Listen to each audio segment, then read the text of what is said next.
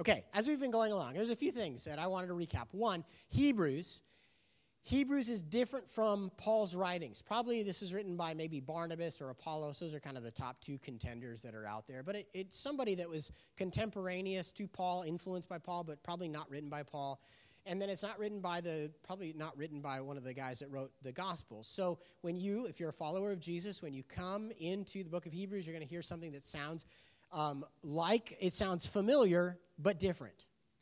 And this pastor is trying to be very practical in encouraging these Christians in their walk, but the way he encourages them is different from how maybe a Paul would encourage or how a Peter would encourage them. So the material here may not ring so familiar to your and my ears. There is this kind of pattern. When we looked at Peter's written in this way where he brings up a topic, touches it, moves past it, but then he comes back. And so it kind of would look like a telephone cord. And we're going to see that a bit with the writer here of Hebrews. We've seen this idea of God's family, that admittance into God's family is something he really wants these Jewish followers of Jesus, these Christians, to get a hold of. And that it's not just that you're the children of God, but you need to understand that Jesus is your brother. And what comes with Jesus being your and my brother is this place of honor and inheritance with him. So what Jesus has earned through the work of the cross in his family, through his obedience, we get to also benefit from by being with Jesus, the brothers and sisters of Jesus, in God's family. We also saw this theme of God speaking, and that's going to be one of the main things we talk about this morning. But God speaking to people and expecting them to listen is fundamental. So this pastor, he wants you and I to know in our following of Jesus that hearing God's voice is very fundamental to being a follower of God. So hearing from God daily is to be expected. That God, the God of the Bible, is the God who speaks regularly to his people. And the third theme that we've seen is that God is looking for a response of faith from a tender heart. So he's been talking about this a lot and using Israel as an example in the past. He keeps saying, listen, when God's talking, your heart needs to be soft, able to believe and trust what God is saying. This is not just something to mentally grasp, something that's theoretical. It has to impact our hearts and be believed from the heart. We also have seen that Jesus is our merciful and our faithful high priest, that he is the one who has taken it upon himself. It is his commission to bring us close to God. When you think of the high priesthood of Jesus, think of how you in your full-time job, maybe 40, 50 hours a week, you're working to accomplish a mission. Well, Jesus as our high priest, his mission is to bring us close to God. That is his full-time job as our high priestly, in that high priestly office. To have mercy upon us, to be the apostle, the forerunner, to start it, to keep it going. And so Jesus is our merciful and faithful high priest. As we went through chapter 3, I mentioned a couple times this theme of rest. Rest kept coming up over and over and over again. And it's going to come up over and over again throughout chapter 4. And one of the things I mentioned is that depending on what Christian tradition you grow up in, the rest of God is interpreted in different ways. Is it a present rest or is it a future rest? If you're from a Seventh-day Adventist background, the rest of God is the Saturday, the Sabbath day. If you went to the Bible college that I went to, the rest of God is you're resting from doing the law. You're no longer doing the works of the law, but you're doing you're operating with God according to the new covenant grace, and you don't have to keep trying to earn the favor of God through legalism.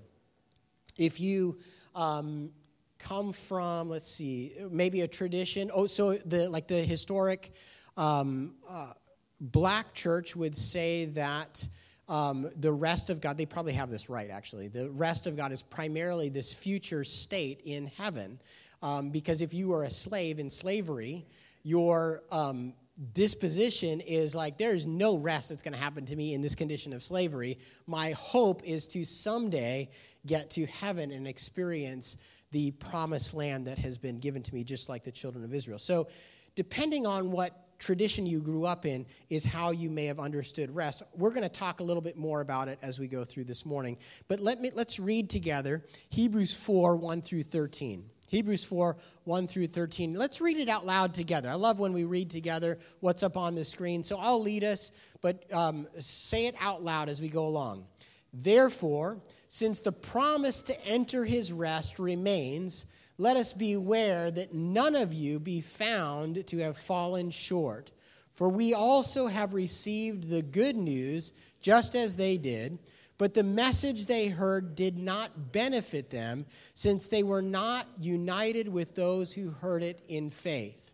For we who have believed enter the rest, in keeping with what he has said.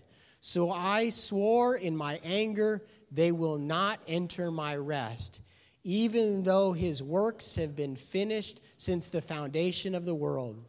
For somewhere he has spoken about the seventh day in this way. And on the seventh day, God rested from all his works. Again, in that passage, he says, they will never enter my rest. Therefore, since it remains for some to enter it, and those who formerly received the good news did not enter because of disobedience, he again specifies a certain day, today. He specified this speaking through David after such a long time. Today, if you hear his voice, do not harden your hearts. For if Joshua had given them rest, God would not have spoken later about another day. Therefore, a Sabbath rest remains for God's people. For the person who has entered his rest has rested from his own works, just as God did from his. Let us then make every effort to enter that rest, so that no one will fall into the same pattern of disobedience. For the word of God is living and effective and sharper than any double-edged sword, penetrating as far as the separation of the soul and the spirit, joints and marrow. It is able to judge the thoughts and the intentions of the heart. No creature is hidden from him, but all things are naked and exposed to the eyes of him to whom we must give an account. So let's look at this text together. First of all, let's ask this question. What is God saying? And what I mean by this is I want to just do something very simple in terms of Bible study. I want you to see how in these 13 verses, the repeated reference is to God's voice. Let's look at verse 1. Therefore, since the promise to enter his rest remains, let us beware that none of you be found to have fallen short. What is the reference to God's communication there? I highlighted it to make it easier, yeah. It's promise. The God of the Bible, one of the ways that he communicates is he promises stuff. And here he has promised a rest. He has promised a rest. Let's look at verse 2. For we also have received the good news, just as they did, but the message they heard did not benefit them. So again, we have a reference to God communicating. He is giving good news. This is the word gospel. We received the gospel. And then he refers to it as the message. Let's keep going. There's 13 times here, by the way, where he's referencing communication. Verse 3. Here we have, he has said, and then it's saying that he swore in his anger, they will not enter my rest. When we get to verse 4, we see that he has spoken about the seventh day. In verse 5, it says that he says, you getting the picture here? Verse 6, the good news. did not enter because of disobedience. Verse 7, again, he specifies. He specified this by speaking. And then he says today, if you hear my voice. Verse 8, God would not have spoken later about another day. So you get through these eight verses, what do we see? What is God doing? What's the primary verb, the primary action of God? He's speaking. God is talking. Are you hearing God speak to you? Right? That's the idea. The God of the Bible is the God who speaks. The whole thing started with God speaking, saying, let there be light. And light came into existence. God speaks and things happen. So, except for with humans sometimes. It's amazing. And the rebuke of Isaiah the prophet is, look at how creation is so obedient to God's voice. Look at how the ox knows its master. Look at how the orbit of the stars stay in orbit because of God's command. Look at how the ocean does not go beyond the seashore because of God's command. Like, God is the one who is speaking and creation is following that guidance. Look at how that works. We all need to listen to God's voice. God is the one who is speaking. Now, I stop at verse 8 because the next time that we hear a verb about God's communication is verse 12. This famous passage. I don't know if this is one of your favorite verses. This is one of mine. The word of God is living and effective and sharper than any double-edged sword. Now, you guys know this verse, right? I mean, this is a great verse. I love it because it's talking about how God's word is unique and it can accomplish purposes in our life. It has this, I mean, if you've been walking with Jesus for any length of time, you know that so much of the sense of conviction and guidance of God in your life, instruction of like knowing how to do life, the wisdom that God gives you, it's coming from God's word because it is living and effective. It's living and effective because God's Spirit animates it in our life, brings it alive for us. We love that verse, but we forget that that verse is found in the context where the whole thing is about the Hebrew pastor saying, God talks, God speaks, God gave good news. You believed it, right? The children of Israel were hearing from God, they were not believing it, and they did not enter in because of unbelief. So here's the thing. When you look at verse 12 and you remember this, can you please, for the rest of your life, remember that when you read this verse, it's written in a context, an awesome context, where God is doing a lot of talking. And we're going to see what he's talking about in just a second. But I feel like it would be irresponsible for me to go through chapter 4 and not highlight that very loud, repeated theme throughout the book. The second thing that we just want to ask very briefly is this idea. How are we to respond? How are we to respond to God speaking? It's found in verses 2 and 3. Excuse me. For we also have received the good news, just as they did, but the message they heard did not benefit them, since they were not united with those who heard it. Who's the them? Who's he talking about? Them, they. Who is that? Yeah, the Jews, the children of Israel, who are out there in the wilderness. 2 million of them out there, following Moses around in the desert.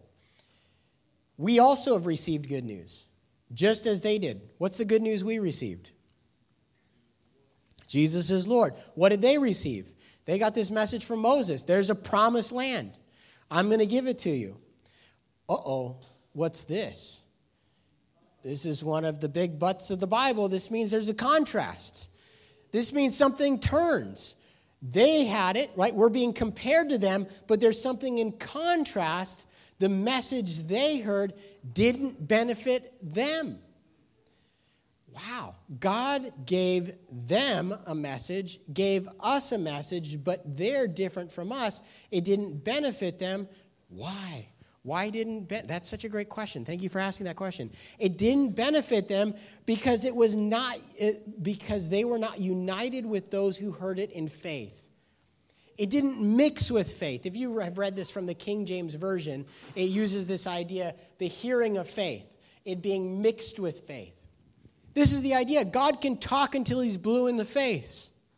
But if it doesn't get mixed with faith in my life, then it doesn't have an effect. It doesn't become beneficial to us. Now, God's plan marches on. When God wanted to free Israel from Egypt, he wanted Israel to leave Egypt and go to the promised land. He used Moses to speak as his mouthpiece to Pharaoh. Did Pharaoh listen? No, he didn't, right? That's right. He did not listen. He did not listen. It was not mixed with faith. Now, did God get his way? Yeah, God got his way. Here's the bottom line. God wins, right? Now, it's on us whether we want to be on the winning team or not. Because when God says stuff, he's marching forward. And God's communicating, I've got good news. I sent my son to die on the cross for your sins. He's going to rescue you from judgment. I want to give you a new life, a new heart. I want to take you from the kingdom of darkness into the kingdom of light. I want to give you wisdom. Lady Wisdom is going to cry out in your life. The Spirit's going to gift you so that you can accomplish my mission for you in the world. All this stuff I want to do. But you don't have to take it. It doesn't have to be mixed with faith.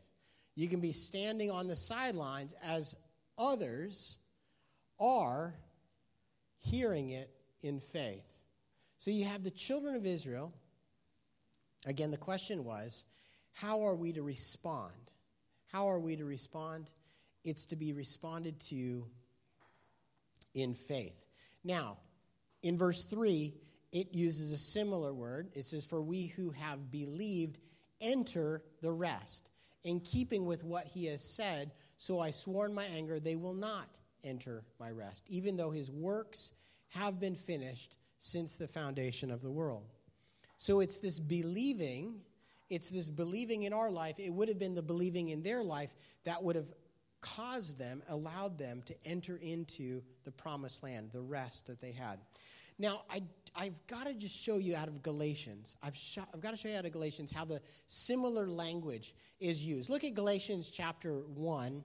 This is 1 through 5. You foolish Galatians, who's cast a spell on you, before whose eyes Jesus Christ was publicly portrayed as crucified. I only want to learn this from you. Did you receive the Spirit by the works of the law or by believing what you heard? Doesn't that sound familiar?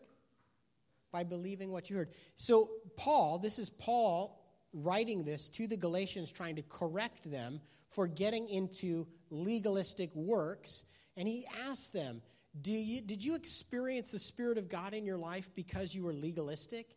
You were doing the works of the law? Or was it because you believed what you heard? In the New King James Version, it says the hearing of faith. Because you had the hearing of faith. In other words, the word goes in your ear and your heart leaps up and you're like, yes, God, I believe it.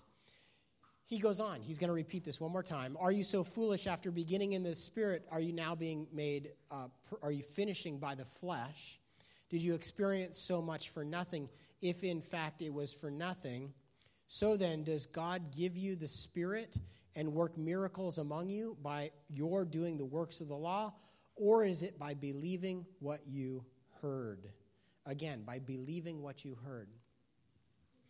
I think this pastor who wrote this letter is like a trainer at a gym. And he's wanting to help these Christians who are in the middle of they're not just starting out. I think they're a little ways down the road. He's trying to do what Paul's doing. He's encouraging them back to that place of faith, that God speaks to you by faith. He wants to speak to you, and he doesn't want to speak to you by faith. He wants you to respond in faith to what he is saying. And yet there is this tendency to move away from this. This is what's fascinating to me.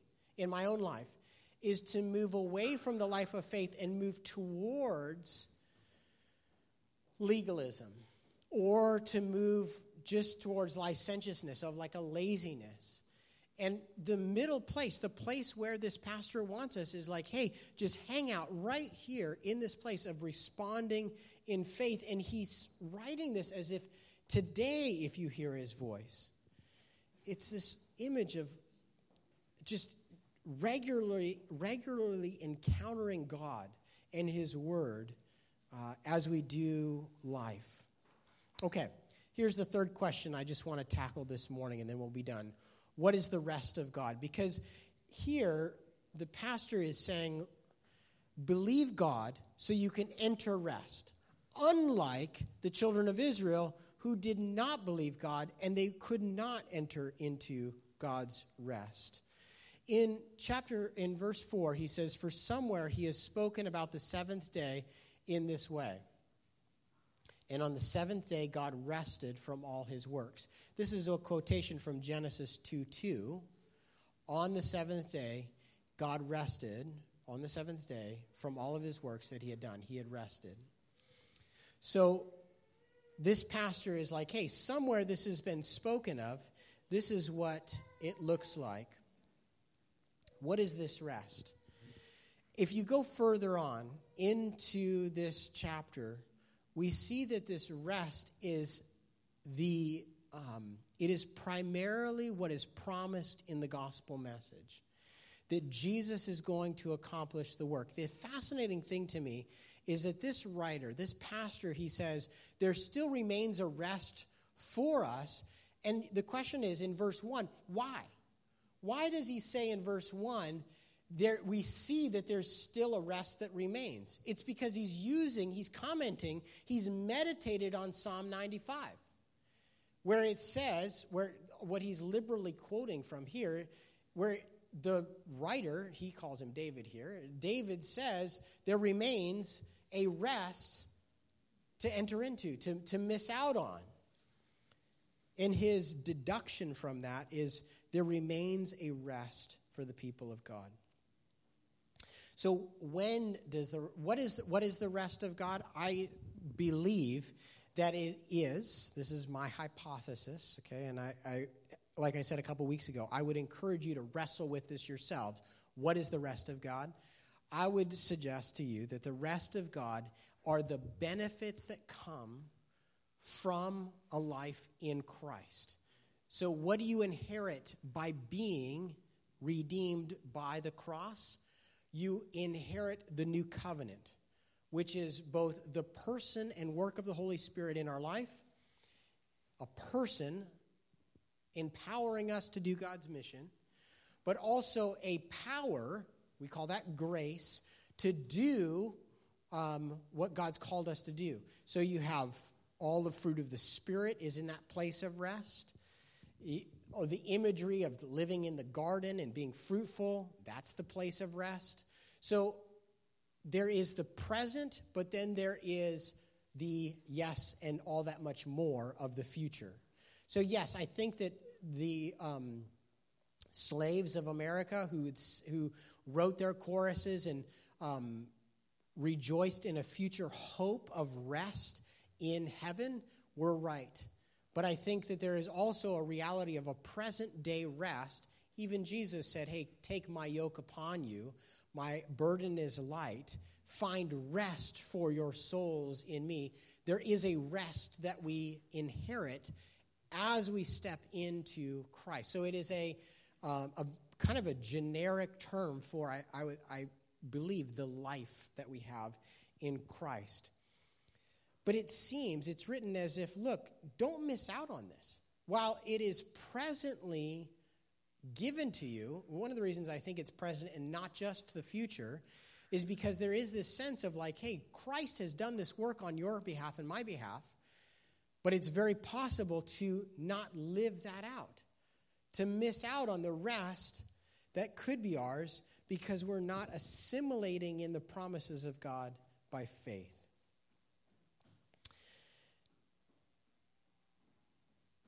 In closing,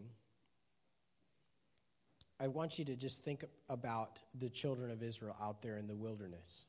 They're out there in the desert, and I've often thought about them and thought, man, they experience this crazy, getting the water is parted, and the whole Egyptian army gets swallowed up out there, and then they've got a pillar of fire by night and a cloud by day. It's like a crazy setting, right? That's amazing. And this pastor wants to take and say, look, I want to take and pair you with them. I want you to not put them in a category completely other. I want you to see that you have been given promises by God that you can not just learn from their mistakes, but you can identify with a sense of excitement of, wow, God delivered us from Egypt, and he's put in front of us a promised land. I don't know what that means for your life. I don't know what your Egypt was necessarily, what deliverance God needed to bring about, other than that everyone is born in a condition of sin, that we are our own worst enemy, and we need to be delivered from Satan's realm of darkness and to be brought into the arena of light. But I think it's more than that. I think that God puts on display redemptive purposes in our life, each individually, and that this story, these promises, play out. Why does that happen? Why does God not just give us the template of the gospel, but he puts on repeat micro-gospel stories in our life? Do you know why he does that? Why does he do that in your life? Because you got neighbors that don't know Jesus. Right now they're far from God. You got family members that are far from God. You've got a city here in Baltimore that's far from God. And God loves to take your life and play out micro-gospel stories. In other words, I need to be delivered. I am stuck. This is dark. I'm buried in the ground with Lazarus. I'm wrapped up. There's nothing I can do. What do I do? And then God, you're praying, God, help. I'm dependent upon you. I'm trusting in your promises. God says, hey, I'm never going to leave you or forsake you. I'm going to take care of you. Don't worry about your food, your clothing. I've got that because I've got the birds and I've got the lilies, right? All of that stuff plays out in the day-to-day basis, and he's providing for you, and it becomes a witness. You're got an unusual hope, and your friends are like, why are you so hopeful? I want to have that hope. You have this open-heartedness, this tenderness. You're willing to take risks in relationship because you've believed the gospel message. So Jesus, the apostle and high priest, our merciful high priest, has brought us near. He's given us this future and hope. And then he said, go do Monday. You're going to go do tomorrow. You're going to get up tomorrow, and I would encourage you tomorrow to open up your Bibles and say, Lord, even if you strike the posture with, an open hand, just saying, God, I'm ready to do this day. I don't have what it takes. And there's some things that I'm just flat out worried about. But I'm yours, and I'm ready to listen. And my hands open before you. That's a picture of my heart being open to say yes and amen to what you have for me. I'm willing to let my life be a little demonstration of your resurrection power. I'm open to what you have for me. I'm ready to trust you. And maybe some of you not only need to take that step of having an open heart, a tender heart of belief, some of us, we need to step back and realize, man, I haven't been trusting the things that God's been saying. God's been talking loud and clear. I've been hearing it, and I haven't been trusting it. And if you're hearing the Holy Spirit convict you of that this morning, I just encourage you, along with the pastor here of Hebrews, he's saying, listen, don't miss it. Pay attention. Receive God's message. Receive the message. Don't miss out on the rest that God has for you. Let's pray. Lord, we thank you for this book and how this pastor wanted so desperately for the people he was pastoring to be alert and realize that you're a God of communication and that you fully expect us to trust you. Lord, you deserve our trust and our faith. But for some reason or another, sometimes we just fail to respond in a believing way. But we get to do tomorrow. At least we think so, Lord. If you will, Lord, we're going to wake up tomorrow morning, and we trust, God, that you want to work through our lives and that we have this relationship with you through the Spirit living in us. And we just ask, God, that you would speak to us, that we would hear your voice. Lord, each of us have different stories. I pray that you would just speak, that you'd cut into each of our lives, and that you would speak to us. Lord, we know that you've accomplished the work through your Son, Jesus. As we take communion this morning, we want to just celebrate all that you've accomplished on our behalf. We pray this in Jesus' name. Amen.